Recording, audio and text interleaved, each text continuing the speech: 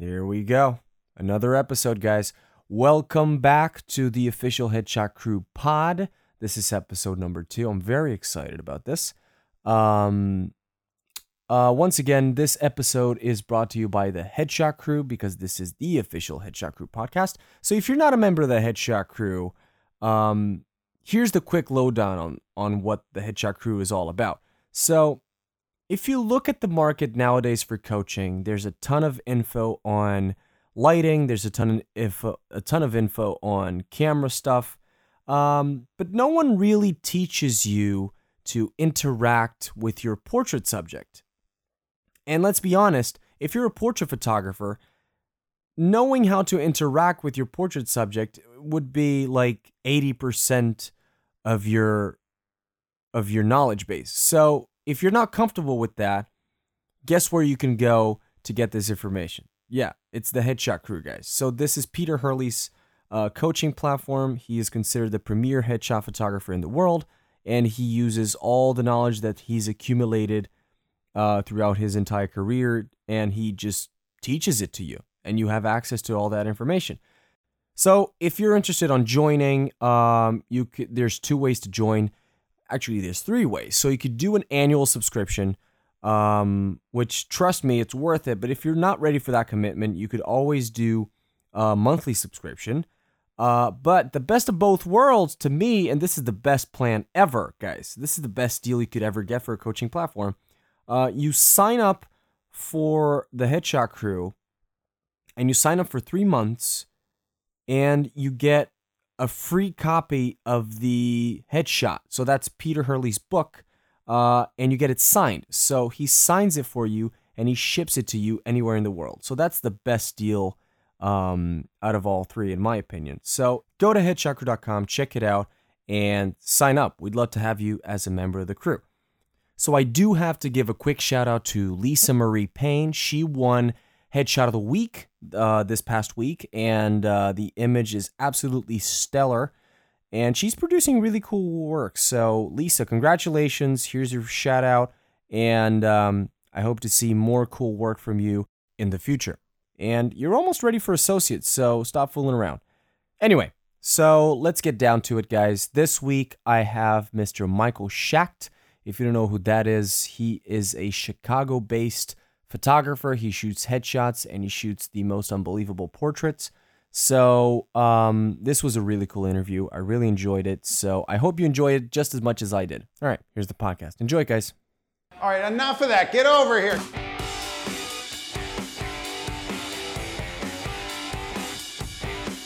We're going to start right now. 3, 2, 1. Shebang! All right, ladies and gentlemen, I've got the rock star himself, Mr. Mike Schacht. What's going on, Mike? Not much, sir. How are you tonight? I'm great. Yeah, it is tonight, because as of this time, ladies and gentlemen, we've been trying to record this for a while, and right now it's 1:25 a.m. where I am, and it's what, 7:25 where you are? Yeah, going on 7:30. Yeah, getting close. We got it done. That's the important part. So, first of all, I want to start by saying that I'm a huge fan of your work, so I'm very excited to have you on. Thank you. I'm blushing. Okay. I'm glad you're blushing. There we go. So, I wanted to start to know where all of this came from. So, where did the love for photography come from? The love for photography. That's so... I wish I had like a super cool answer, like I was born with a camera in my hand. But I got into photography because I had a regular job like most people, and it was tied to the housing market. So when the housing market crashed, I was forced to find something new to do. And I had been in sales, and I knew that, there was something cool about being in control of your own destiny. I was just tired of sharing the big part of the profits with the house. So I looked for a career that I could start that had a relatively low barrier of entry, meaning I didn't need a whole bunch of money to start a business. And I chose photography, and off to the races. There you go. And where did headshots come from? So during that first year, I shot a lot of people. I was your low budget guy, and a lot. I mean, I was in the park photographing families. I was at birthday parties. I mean, like you name the job you wouldn't want to do today, and I was doing that. And occasionally, I'd get a call for a headshot. And there was just something about having the room to yourself with someone. So there was an intimacy thing that I dug. There was a vulnerability part of it. There was being a part of really creating change in someone's life that I really liked. And I'm relatively tall, and I didn't like photographing kids. Like, I spent most of my time leaning over to make that happen. And I knew I didn't like working with brides. So I knew that if I wanted to make it in photography, I needed to find a niche that allowed me to be me. And I really liked these relationships, these short relationships that were built. And,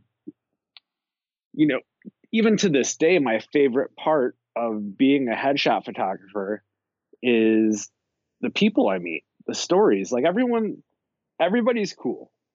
You just have to figure out in what way they're cool. Like, you don't have much time to connect with their coolness. So that's become the game over the years. It's how quickly can I find somebody's cool, and then figure out how to relate to it. Yeah, that's how headshots and why headshots. So you're just looking for cool people. And like I said, I think if you look hard enough, you will find cool in 99% of people. There's one person in each bunch that'll sometimes send you spinning, but for the most part, I'm looking to find the cool in the person. I think everyone that walks through the door is likely going to be cool. Yeah. No, that makes sense. I share that exact feeling. So one of the other things I wanted to ask you is, you actually got involved with Peter way before the whole Headshot Crew / PH2 Pro deal. So how did that happen?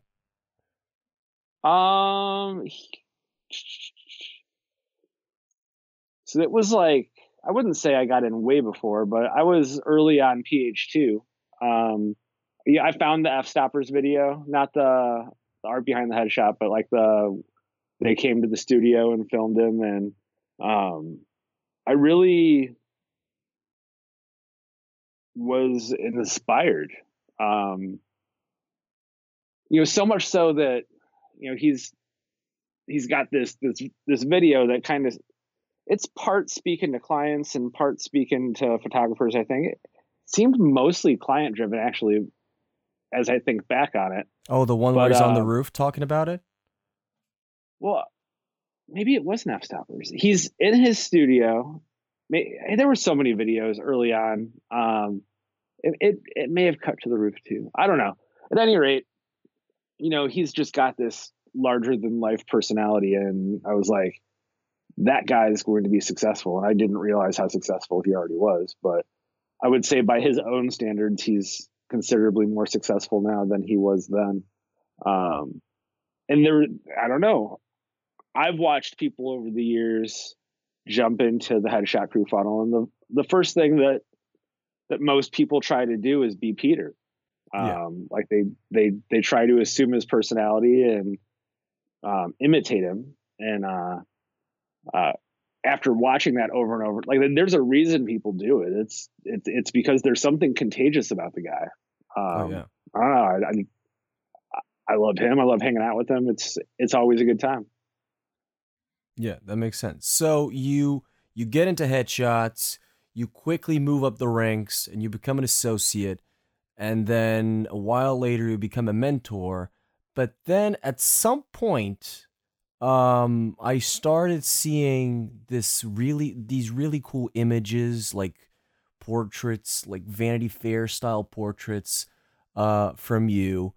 And how did that come about? Like, what was the click in you that made you go, I'm gonna try this stuff now? It was actually like 3 years ago to the month, because Facebook does a great job of reminding you, like, last year on this day you did this. So Yeah. so like this month I've been bombarded with that that first influx of work that I wanted to create. And it was, so 3 years ago, 2015. It was right after um, the Oscars, or I guess right before the Oscars. There was a spread in the Hollywood Reporter that Miller Mobley had shot, and there were, Channing Tatum was in it. Uh, Michael Keaton. There were a handful of dudes that you just want to shoot because they're either horribly attractive or incredibly interesting. But it was this cool. It was this very cool set, and they were like backstage, and there's film canisters all over the place, and there's this neat light that was just peering down from above, and a little bit of a haze and flare to go with it. I don't know. After a few years of shooting nothing but people on white backdrops with more or less the same lighting over and over and over again, I saw this and I was like, I want to do that. So I remember the guy I shared the studio with, we looked at this picture for, I don't know, an hour that day. And I think it just showed up on my Facebook feed. I don't remember how I stumbled across it, but it was a picture taken for that year's Oscars. And so we dissected the light 100 times, and now looking back on it, it's not complicated lighting, but at the time it was so far from anything I had done before that I had no idea how to achieve it. So I started getting into Miller's work, and it's funny. I'm sitting in my basement office right now, and I've got, I don't know, I'm surrounded by 20 or 30 prints. Most of them were from that first year, because I haven't updated stuff down here. But I'm looking right at the first time that I tried to, create something that was heavily based off of his work, and I still dig that picture. There's something cool about that time, because I didn't know enough to be able to make educated guesses. I didn't, like, today. I think we all do this to a certain extent. The technical aspect of it can get in the way if you're not careful. Like, I can be like, I'm smart enough to figure this out. Like, we're just going to keep on changing this until it's right. Where back then, I didn't have any other light shaping tools to use. I was using the Kinos to light this shot. Like, I was just trying to apply what I already knew to pull this stuff off. And there's something cool about that, because it keeps things simple. You're not so, I don't know, bombarded by technical stuff. You do what you know how to do, because that's your only option. Where now I can certainly overthink something to death, and it's something I'm always consciously working on, is to stay out of my own way and just create work, help the people shine. I don't know. So from there, Miller was really my introduction to Annie, and I know that sounds ridiculous, but like I knew that name, and I knew that she was a powerhouse in photography. But it was via Miller that I got into her work, and then that sends you down a whole nother spiral of self-doubt, because there's something about recognizable faces and celebrities that I think just makes pictures inherently cooler. And maybe that's a me thing, but if your job as a photographer, I look at my job as a photographer, is to create a scenario where someone viewing an image can connect to it. So it's way easier, I think, to connect to someone you already know, and even if you don't know them personally, know them as an entity, as a personality. I think it's easier to do that when they're famous. So I start looking at Annie's work, and then Annie leads to DeMarchier, and just one thing after another, and I get bombarded with inspiration. And for those next 2 years, I did an amazing job of just cranking out work.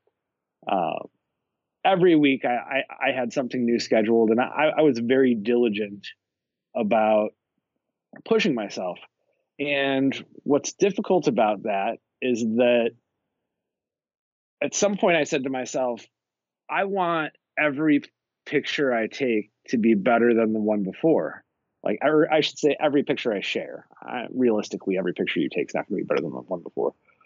But now I find myself not sharing as much work because I'm holding myself to a almost impossible standard. So now I'm trying to loosen the reins on that a little bit. That's not necessarily a realistic goal, because these shoots are team projects. So ultimately, it's my job to make sure we get something that works. But if the subject's not in it, or the makeup artist dropped the ball, or whatever, I can't take all that heat. It's not on me. So I feel like I'm just talking and babbling. Go ahead and share. Go ahead and interject. I'm sorry to shut you up. Well, that's pretty much what the whole goal of this podcast is to let you talk. I did have, so you mentioned Annie, and I did have a follow-up question about that. So I don't know if you've seen her masterclass, and in her masterclass, she says something that I find very interesting, because I just want to hear your quote. I know where you're going. Go ahead. Well, she says that she doesn't believe that the photographer is responsible for the subject being at ease, or the subject being, for the lack of the better word, relaxed in front of the camera. How do you feel about that?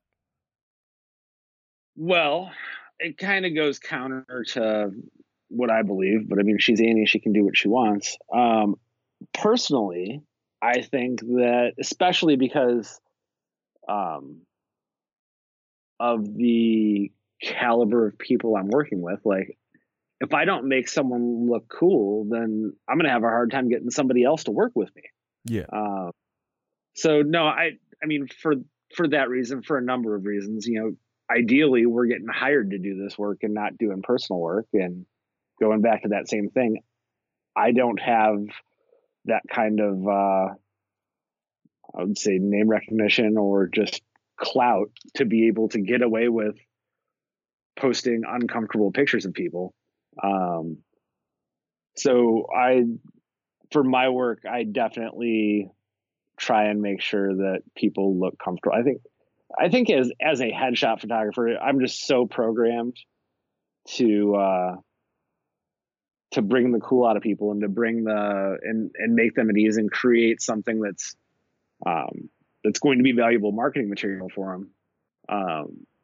I'm so programmed that way that I wouldn't even want an image of someone not looking cool to be released.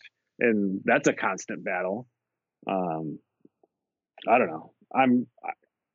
I'm not in agreement with that. But when I heard that, and I did watch the series, and when I heard that, I was like, really? That's disappointing. But I mean, you think back to, in the Portrait Pro, we kicked it off with Avedon. And for anyone who's been through an intensive, you've probably heard Peter tell his Avedon story about the where was it, a duchess or something? Yeah, the Duke of, it's not Edinburgh. Is it Edinburgh? No. It's the Duke of Windsor. Duke of Windsor. Duke and Duchess of Windsor. Yeah, and their dogs and like that whole story. Now, did he capture a moment there? Sure. Was it a flattering one? Absolutely not. But I think that like he's Richard Avedon. He could do that. But do you think that some people just have that aura? Like you hear stories of Peter Lindbergh while he's shooting, and Platon or Platon. How do you say his name? I think it's Platon. Platon. There you go. So you hear stories of them shooting, and they're so naturally gifted at connecting with their subjects. Do you think that some people just have that? Yes, but I also think that, where I would challenge you on that is that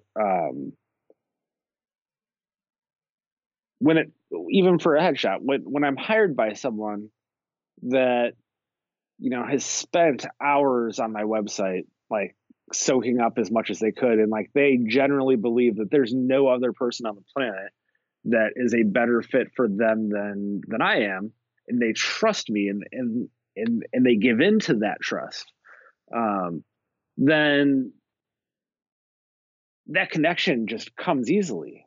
So when you've got someone like an Avedon or a Platon or whatever, whoever, that's got that reputation, and these people come in knowing, okay, well, this is a big deal. I get to shoot with Annie today. They're not gonna. I don't want to say they're not going to make the person work for it, but it's more than likely in most scenarios going to come a little bit easier. Yeah, they're willing to put themselves in the photographer's hands. Yeah, there's a trust there. Yeah. No, I get that. So where did the whole the backdrops and the busyness and the props and the messiness of the whole frame, where does that come from? Is it from just Mobley? Is it from Annie? Is it from, where do you draw most of your inspiration from? So for years, and pretty much since 2012, 90% of the headshots I've taken have been in a tight frame on a white or maybe like a dark gray backdrop. So the portraiture for me is kind of like a rebellion against that. The antithesis of that. Yes. So it's like, and I really, how some people talk about, they get that seasonal disorder where when they go too long without seeing sun, they start to like go into some sort of a depression or just like not themselves. That's essentially what happens now with my portrait stuff. If I do too many headshot sessions without breaking to do personal work, I start to get that feeling, because I've created this need for myself to make something different. And I would say that Miller was the start of it, but there's just so many greats that you trace this stuff far enough back, and like nobody's reinventing the wheel. Do you have one that you think is really underrated and that people don't pay enough attention to? One artist? Yeah. Oh man. Throwing you curveballs here. Yeah, that is a curveball. I think it used to be Miller, but I think he's kind of hitting critical mass. Let me make sure I say this right. I've got an idea. Have you ever heard of Christian Schuller? Schuller. Schuller. That last name is not foreign to me, but I don't know. So on Instagram, for anyone listening, Kristianschuller.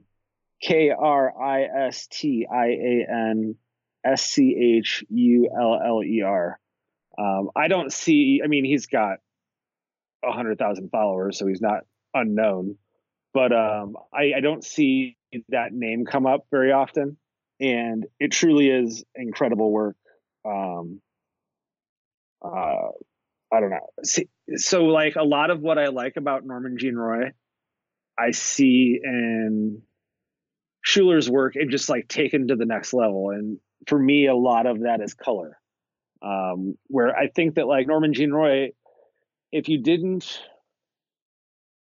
and I love and hate this about Pinterest. Like you type Annie's name into Pinterest and other people's work comes up because someone didn't know any better and they just tagged it.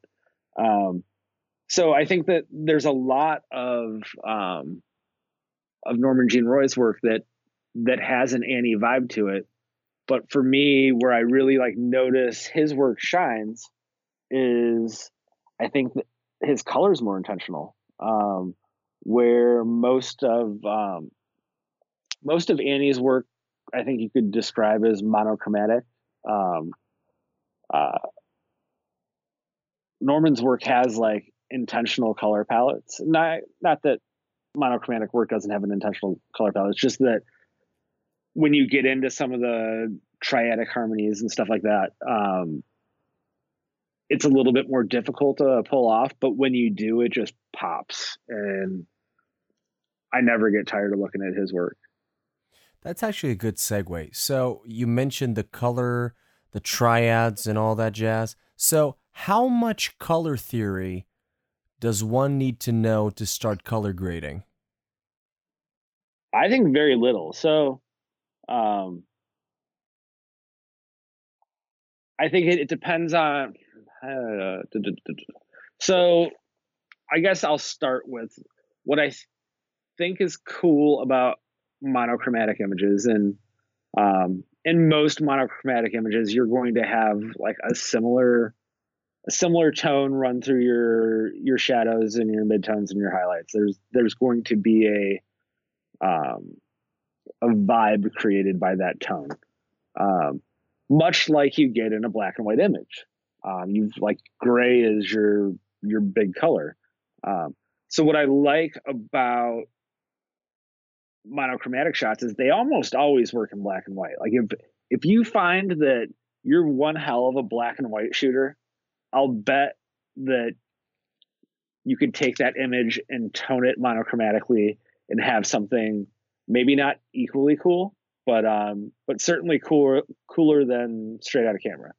Now, as you add these harmonies and like things get more complicated, I think you need to know a little bit more. But in terms of like the actual grading of the images, I think as long as you know better than to have a picture where someone's skin doesn't look like skin, like they start to look like they're an alien, then I think go for it and have fun. With anything photography related, like get out of your own way and just try something. And that's what's cool. I think that's what's cool about what's going on in the portrait group of Headshot Crew now. Yeah. Is that like people are trying stuff, and if it sucks, that's fine. I'll tell you in the nicest way I can think of that it sucks, and then I'll tell you what I would have done differently, and then you can totally disagree with me. And I think that is ultimately the coolest thing about portraiture is that they're all opinions, and everybody's got an opinion. Yeah. I think it's easier when you can back up your shot and say, well, I did this. This is why I did this, and I think it's successful because I did it this way. So like intent, I think, is a big part of pulling stuff off. Like if you can explain to me your thought process and your thought process isn't full of holes, then you win, whether I like the picture or not. Oh yeah, absolutely. Most of the times when we give critiques, is for people to is to understand if people are breaking the rules, because there's nothing wrong with breaking the rules, and people sometimes get a little bit um too they get too hung up on the rules. There's nothing wrong with breaking the rules as long as you're doing it consciously. So if you're breaking the rules and you had no idea what you did, that's a problem, I would say. I mean, if you want to, shoot right in people's crotches and that's your thing, then by all means, like, rock on. Hey, that's what I do. Yeah, that's cool. Like, I've come to appreciate it. Thank you, Mike. Yeah, I was actually just admiring your headshot banner image, and then I'm sorry, your Facebook banner image, and then I scroll down a little bit and see this cool portrait of this dude in this slick black hat that I had never noticed before. Did you post that like recently? That was today. That was today. Yeah, I hadn't caught that yet. That's awesome. Yeah, thanks. Yeah, Can't wait to see the pullback and the crew. So I'm experiencing exactly what what you mentioned about kind of falling into a rut with my headshot work. I am now experiencing that, where I have been shooting headshots since 2012, and the reality is the headshot work is not very quote unquote creative, because you're essentially shooting the same thing all over, like over and over again. Just the person changes, and that is fascinating by itself, don't get me wrong, but the creative process, the technical creative process changes dramatically when you start shooting portraiture.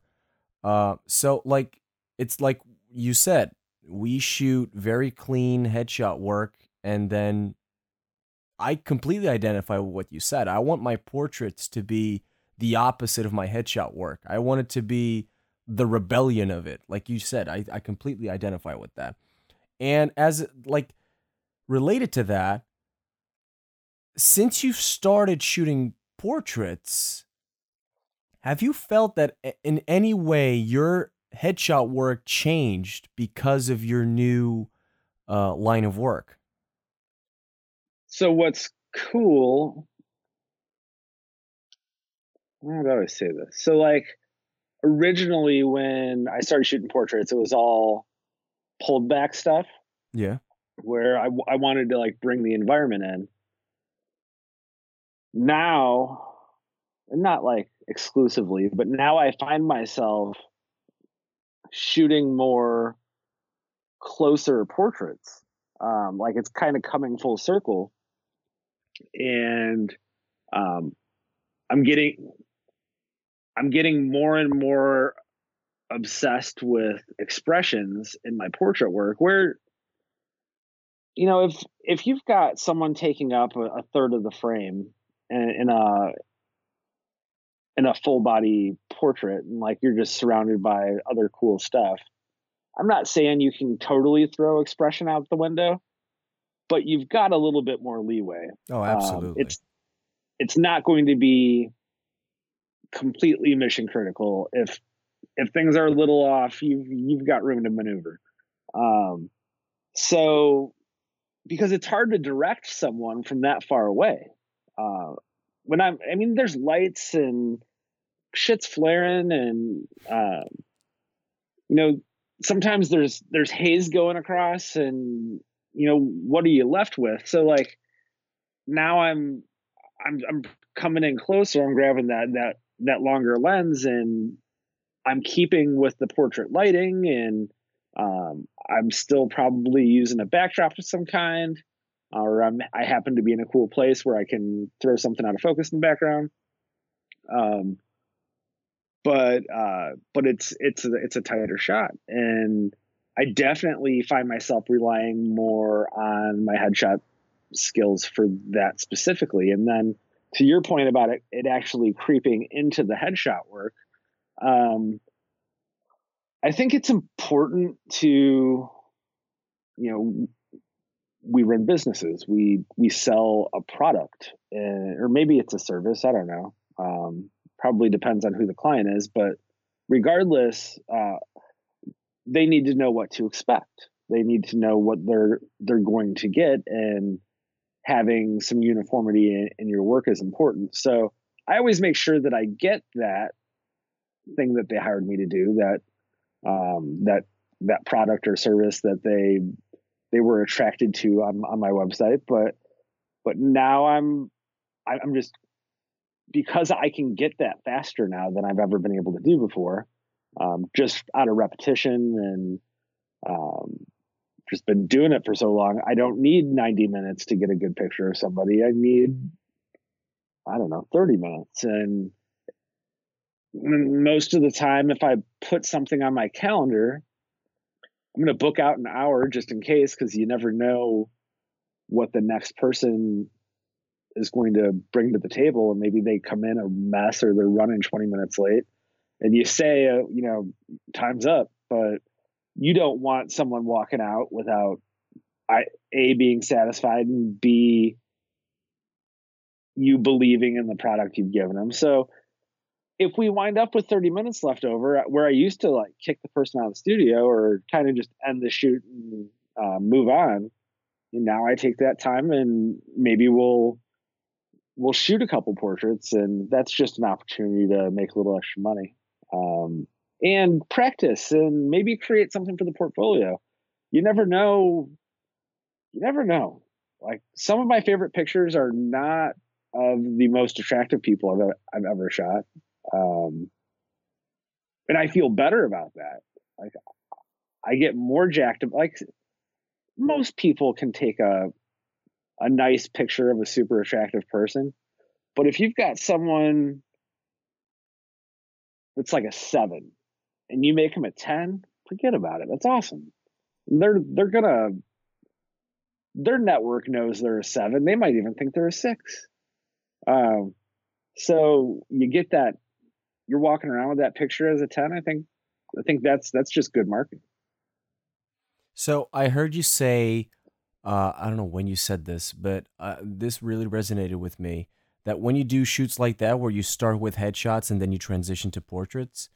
So when you shoot their headshots, you make them feel great about their look. But when you shoot their portraits, you make them feel cool. Like, you make them confident about they just feel cool. Like, they look at the portrait and they go, "Oh, I didn't know I could do that. I didn't know I could look like that." Whereas the headshot is more, "Oh, wow, that's a great expression." I think that, I hope that people think that they look cool in their headshot too. A lot of times people are reluctant to pick the picture that they look super cool in, because they don't want to look too cool for school in their LinkedIn profile, maybe. But they still like that picture and they'll take it home with. But the one that they run with, the one that they use as their marketing, might be a little lean more towards the approachable side and less cocky prick. I don't know. But no, I don't think that anyone expects to walk out of a headshot session with a picture of them looking like they could be in a magazine. Like, that's maybe the actors have that because they all think that they're going to be in a magazine one day, and hopefully they are. But no, you do this stuff for the corporate guys, especially the ones with money to burn, and people look up to them. Like, they are leaders for a reason. So yeah, I dig that. I like making regular people feel like badasses. There you go. One of the things that I also wanted to talk to you about is you've recently started a coaching platform. What made you want to start? What made you launch that? Talk to me about the thought process behind that. So we've got headshot sales and marketing, and I feel like, especially in the crew, I think we've all got our strong suits. We all got that area that we understand better than other people. And I think that my scenario is a little bit unique in that when I got into this and I realized I wanted to be a headshot photographer, it really was. It was like 2011, 2012, like was okay, take everything else off the website. It's time to be a headshot photographer. So I happened to be sharing a studio with a guy at the time that was pretty active in the actor headshot community. And I don't want to say out of respect or whatever it was, I maybe it was lack of confidence on my part. Who knows exactly what the reason was? I'm sure it was a combination of things. But I was like, I'm not going after that work. I'm going after corporate work. And I got myself positioned early on, and coming from a little bit of the corporate world, I knew how to talk to those people. Like I had worked a desk job. I had worked in offices. So I felt like I could be the person that they connected with, because there were no other corporate headshot photographers in town. And I think that the sales process with them is different. They're a more sophisticated buyer than the actor. The actor coming out of school has been in a class, and in that class, the teacher said, "Go see one of these three photographers," or maybe it was even more specific than that. Go see this photographer. Then they go get their agent, and their agent says, "Okay, go see this photographer." So it's not a very sophisticated buying process. Those guys are going to get work regardless because of the networks that they've created and the referral programs that they've created. So with the corporate people or the business people or the entrepreneurs, whatever you want to call them, I think that required a little bit more of a sophisticated buying process and an educational one. And I figured that out relatively early, and then I reaped the benefits of it for years. It was 2015 before the rest of the guys in town realized that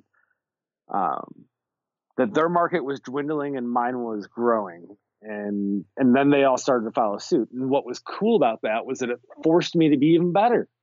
I am all for competition, especially that of the marketing variety, because typically people that are spending money on marketing know that know the value of what they do, and they know that there's a cost of acquisition for clients. And once people start to realize that, they stop trying to race to the bottom of the rates pool. So it creates this better group of competition. So long story short, I reaped these benefits for years, and then I just set things on autopilot, and I was getting work and I didn't care. And then one thing led to another, and I look around and I'm surrounded by people who are taking their SEO more seriously. They've got a pretty sophisticated network of blogs that they're relying on. And about a year ago, maybe less than a year ago, it'll be a year in July. So what's that, like 9 months ago, 10 months ago? I said, okay, it's time to stop and get serious about this. So I looked at what I had, and I looked at what other people were doing, and I looked at what was available in terms of technology. And I started putting all of that together and A/B testing things one by one. Okay, so if I do this, what are the results? And you run with that for a month. Okay, so now I've got 30 days of data, and I've always had traffic, and traffic is essential for collecting data. So you run for 30 days and you collect this data, and then you switch things up and you run for 30 days and collect that data, and you decide, okay, one of these two is better, we're going to proceed with that.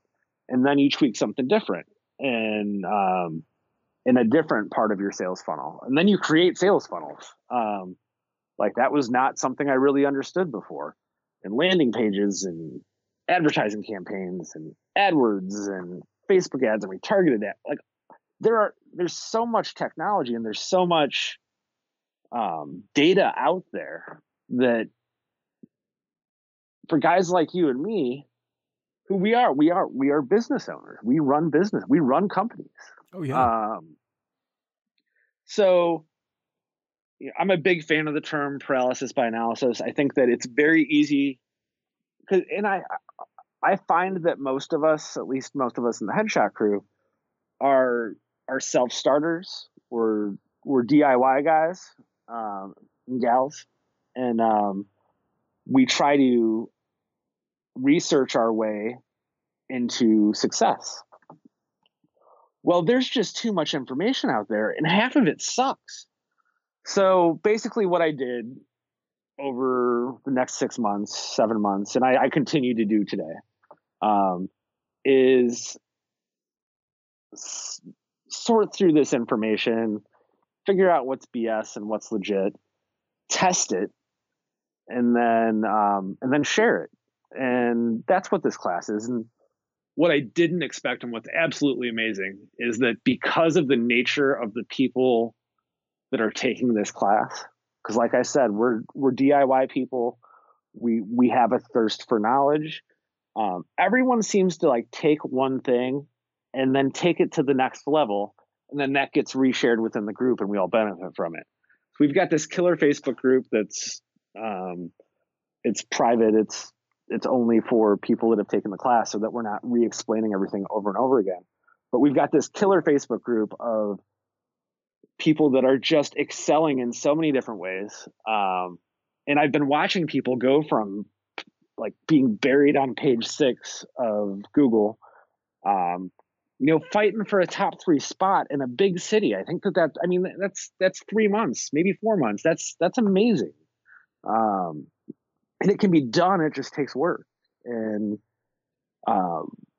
what we do together, what this collective is doing is, helping people cut through that learning curve and become successful faster. And, we all have our own definition of success, but in this group, success is making more money. And ultimately, everyone's doing that. So I don't know. I'm constantly impressed with what this group has achieved as a whole. Each new group that comes in, I become, every time I go through this. So we just started last week our 4th session. So it's 4 weeks. It's a 30-day class. So it's 4 weeks of content. Each week, a new chunk of content gets released, and then we do a live crewcast type thing on Monday nights to review that content and answer those questions. And sometimes we'll bring people that have been through it back in to give their 2 cents and help out. I don't know. It's everything that the headshot crew was for me in the beginning, learning how to be a headshot photographer. That's what this has become on the marketing end of things. And the activity in this group is just phenomenal. Oh, that's cool. So what's one of the main mistakes in terms of marketing that you see photographers make nowadays? Basically, I think that the biggest thing is that they're all operating on obsolete knowledge. It's like, how so? Let's say that you realize that you're buried in search, and you start Googling, okay, I need to improve my SEO. So, it doesn't take a PhD to post something on the internet. So they're either reading stuff that was posted in 2010, or they're reading stuff that was posted in 2017 that's regurgitated from somebody's post in 2010. So Google is constantly refining its algorithm. And with that, the search engine signals. So stuff that was relevant then isn't relevant today. So I'd say that that's a big thing. But I think that another area where I see people go wrong is, you're not going to get to page one overnight in most markets. Now, if you're in a slower market without a lot of traffic, you might be able to pull that off quickly. But that doesn't mean you're screwed either. I think that it's important to have, multiple funnels coming to your. I mean, your website's the core, but you've got to have multiple access points. And while you're building your organic, then you can be supplementing with paid search. And paid search, if done properly, doesn't have to be expensive. You can run an ad at $5 a day. So what's that come out to? About $150 a month. Yeah. Most of us are hopefully charging at least $150 for a headshot. So, you might give up one client to get four. Well, why wouldn't you do that? So I think that an understanding of what tools are available to you makes the whole process a lot less intimidating. Like that's all. It's intimidation. All of this knowledge, all of this power is intimidating because you don't know where to start. Back to the paralysis by analysis thing. You've got so many options. It's like, okay, I want to run an AdWords campaign. So, you sign up for AdWords Express maybe, or maybe you watch a YouTube tutorial on how to do AdWords, and they're going to show you the back end. Like, this is where you plug in your keywords, and this is where you set your max cost per click, and this is where you put your budget. But what they don't tell you there is that you don't want to send that traffic right back to your homepage. And that's the logical thing. Most people think, well, my website's set up for people to enter through the homepage. But you want to send that to a landing page designed specifically for people that are searching for those specific terms. And that landing page should be filled with call to actions. And you need to operate it as an actual sales funnel, as opposed to just creating more traffic. Those people that get to your homepage organically, they're conditioned differently than the people that arrive there via paid search. And so what's the difference between a homepage and the landing page? So a landing page is going to be a page on your website that you create that is different from your homepage, because on a landing page, you don't care about SEO. You don't have, if done properly, the homepage of your website should be heavily optimized for search. On a landing page, you don't have to do that. So you don't have to have all of this distracting content that's just there for the search engine to see. You can be much more specific in what you say, so that they understand exactly what they're supposed to do. In any website, you should control the funnel. You being the photographer, the developer, you should be able to send people exactly where you want them to go. And I guess I could go on for days on what most people do wrong, but I think a better answer to your first question, what's the biggest mistake people make in marketing? Yeah. They think people give a shit about your pictures. Our clientele, you need to be able to take a big picture or a good picture, but your portfolio is not the highlight of your website. And if it is, you're doing it wrong. If the first thing people see when they come to your website is just a full screen gallery of images, then you will fail. We deal with consumers, not art buyers, not we're not dealing with those. If you're a commercial photographer and you're dealing directly with agencies and art buyers, then you don't have to create these elaborate funnels, and you don't need all the calls to action, and you probably don't even need to worry about SEO. But we aren't selling our photography in that way.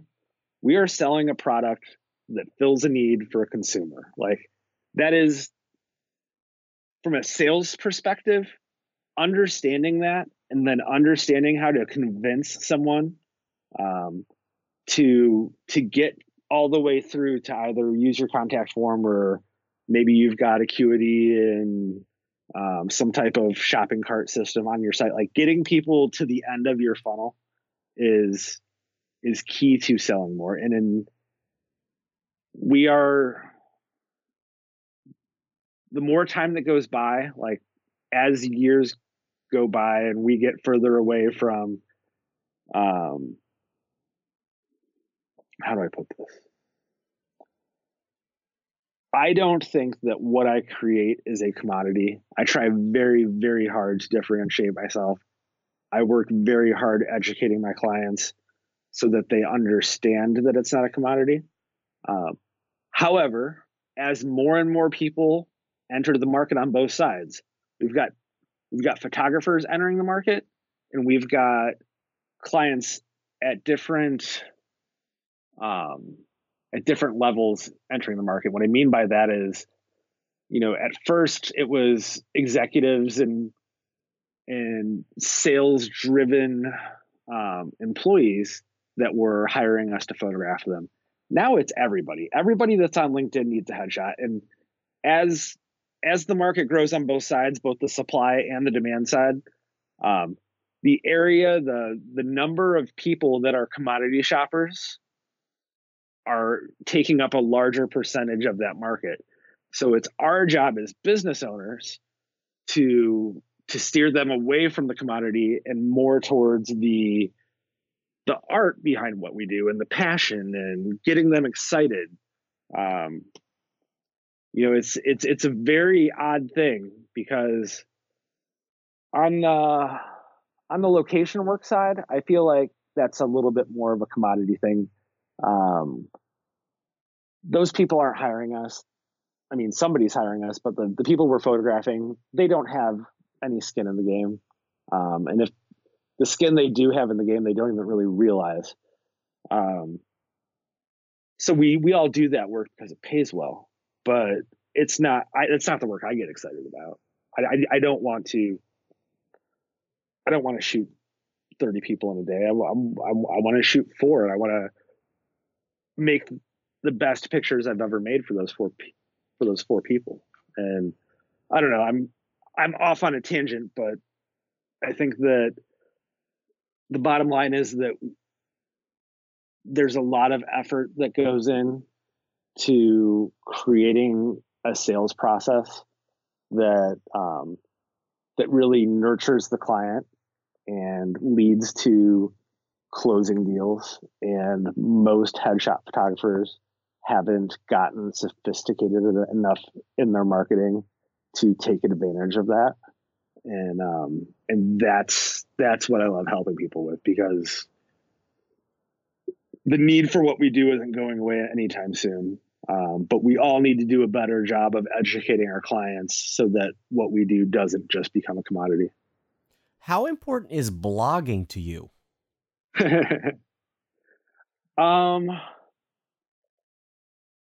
It depends on your purpose. Like, I don't think anybody on Facebook gives a shit about your headshot blog. However, and I think it was Markham that put this idea in my head, and I really like the idea. By the way, that's Ben. Sorry, for those of you not in the Headshot Crew, that's Ben Markham, one of the Headshot Crew mentors. Continue, Mike. So he said,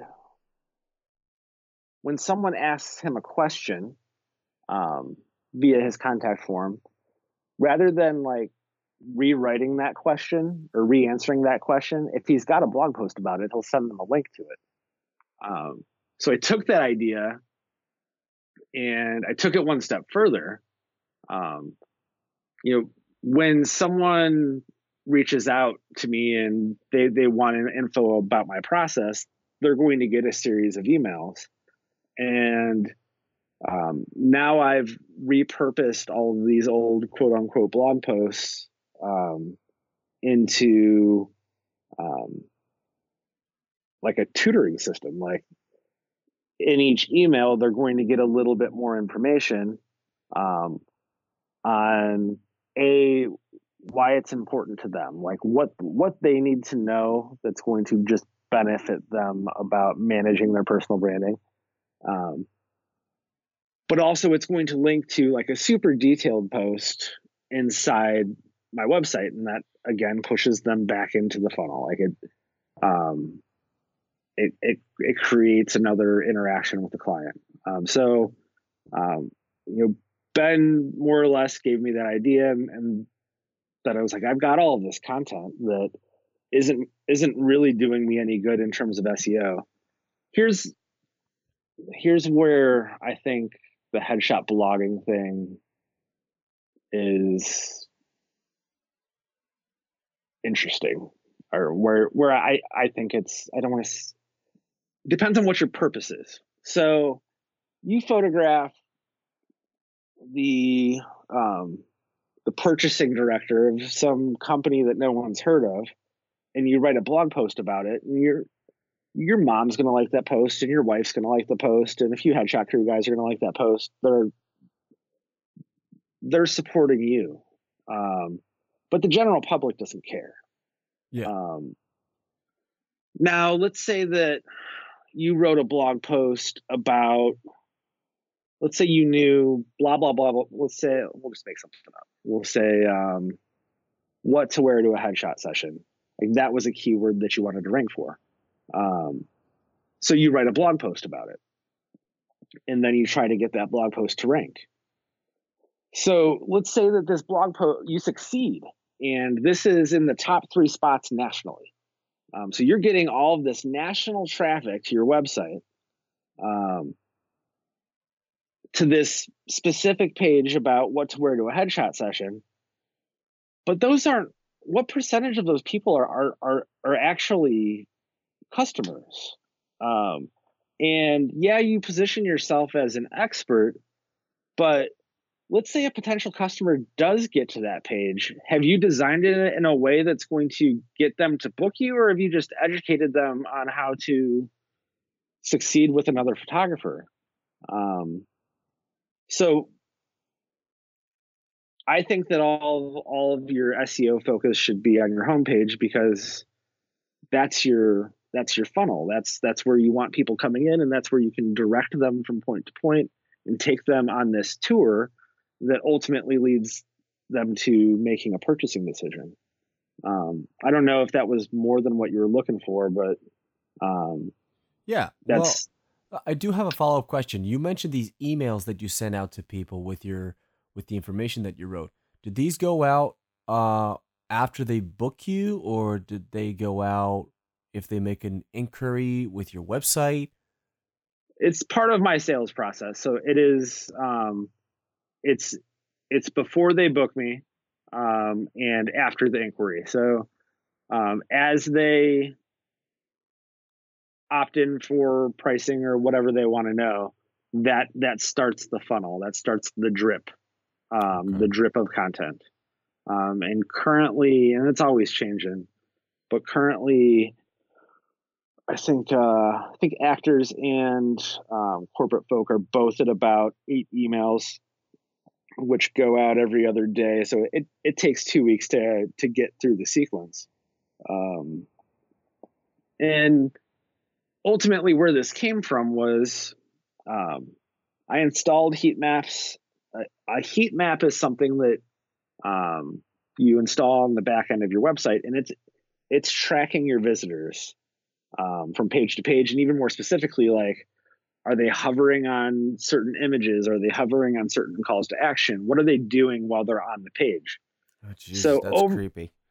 It is. And like there's a couple of them that'll record the experience. So you can go and say, all right, what did the last person on my website do? And you can watch them, and it's all more or less in real time. Like it's pretty cool. But what you learn by studying that is kind of what I said before. People don't necessarily give a shit about your portfolio.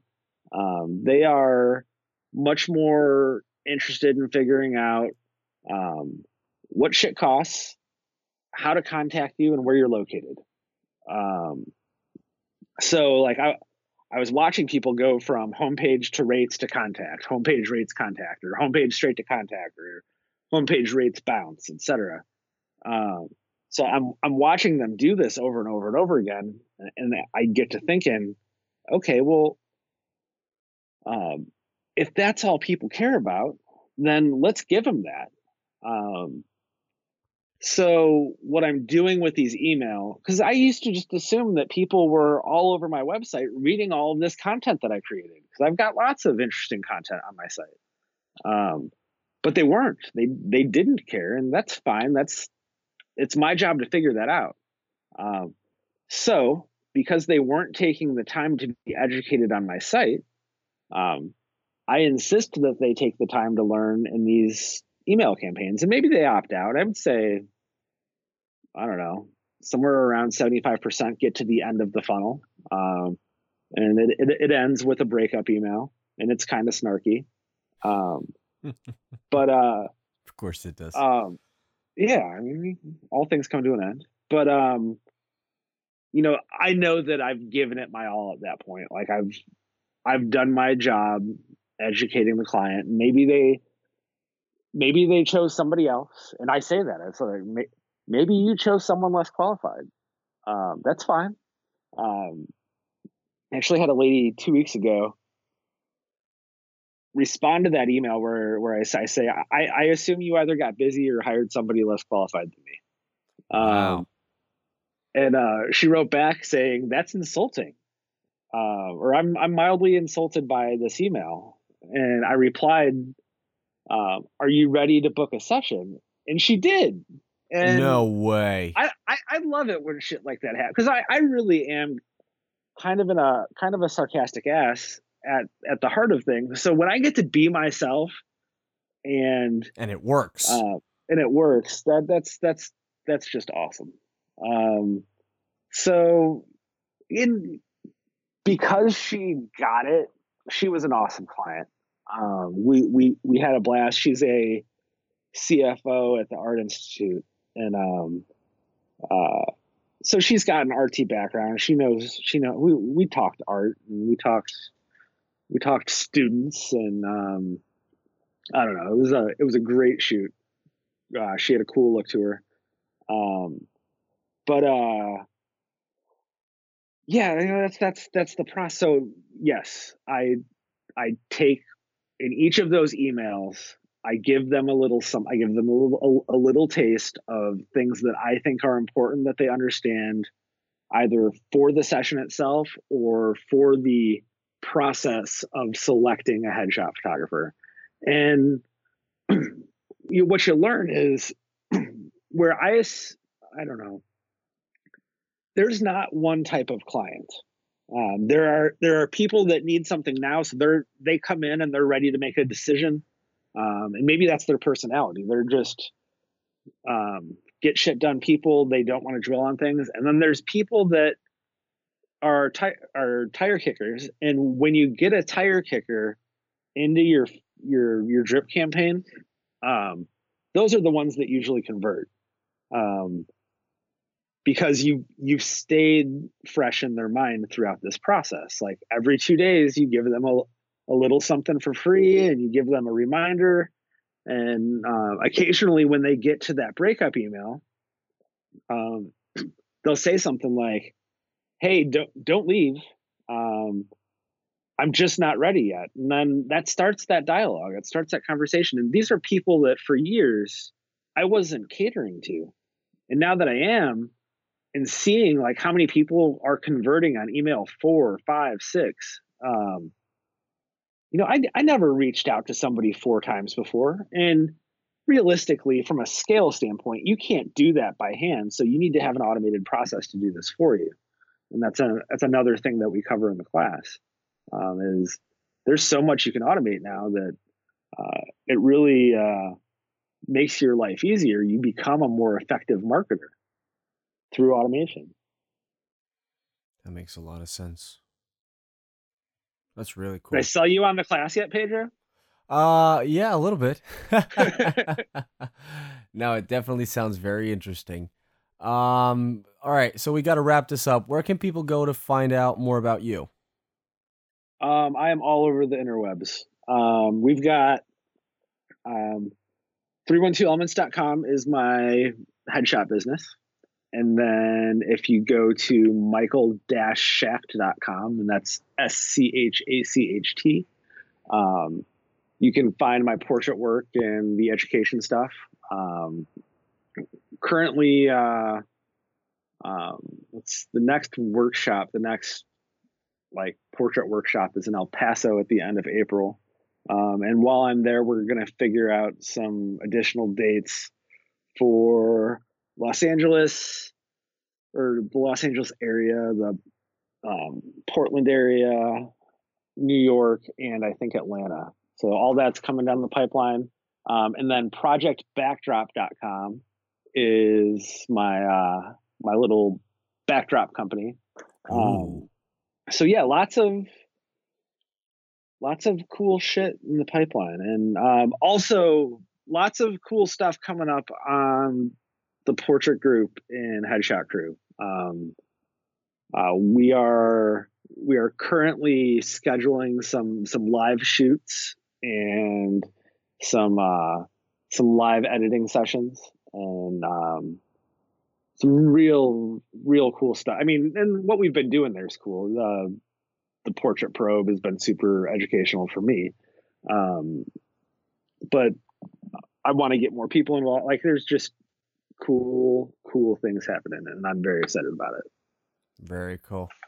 All right, man. Thank you so much for spending time with me and for giving me your insight. And I bet a lot of people have their minds blown, and a lot of people loved hearing you discuss all these topics that you talked about. I always love hearing you talk, and you're a very big inspiration for me. So this was a blast for me. Thank you. Thank you, sir. Have a good one. All right, guys, that's it. I want to thank Mike once again. He's a very big, like I said, he's a very big inspiration for me, and it was a blast having him on. And this guy knows what he's talking about. I love having people that know what they talk about. Like I did it with Tommy, now I did it with Mike. They both know what they're talking about. Anyway, thanks for listening, guys. I appreciate it. I appreciate you guys stopping by and listening to us. If you love the podcast, if you like it and you think it's great, if you're listening to this on iTunes, I would really appreciate it if you leave me a rating or a review. You know, I'm looking for feedback, guys. If you got feedback, give me some feedback. I'll take some feedback. Anyway, give me a rating. Give me 5 stars or 4. Don't give me a 1 star. Come on.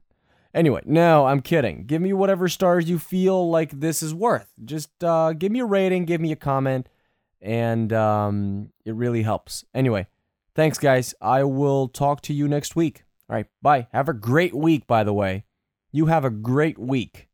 All right, bye.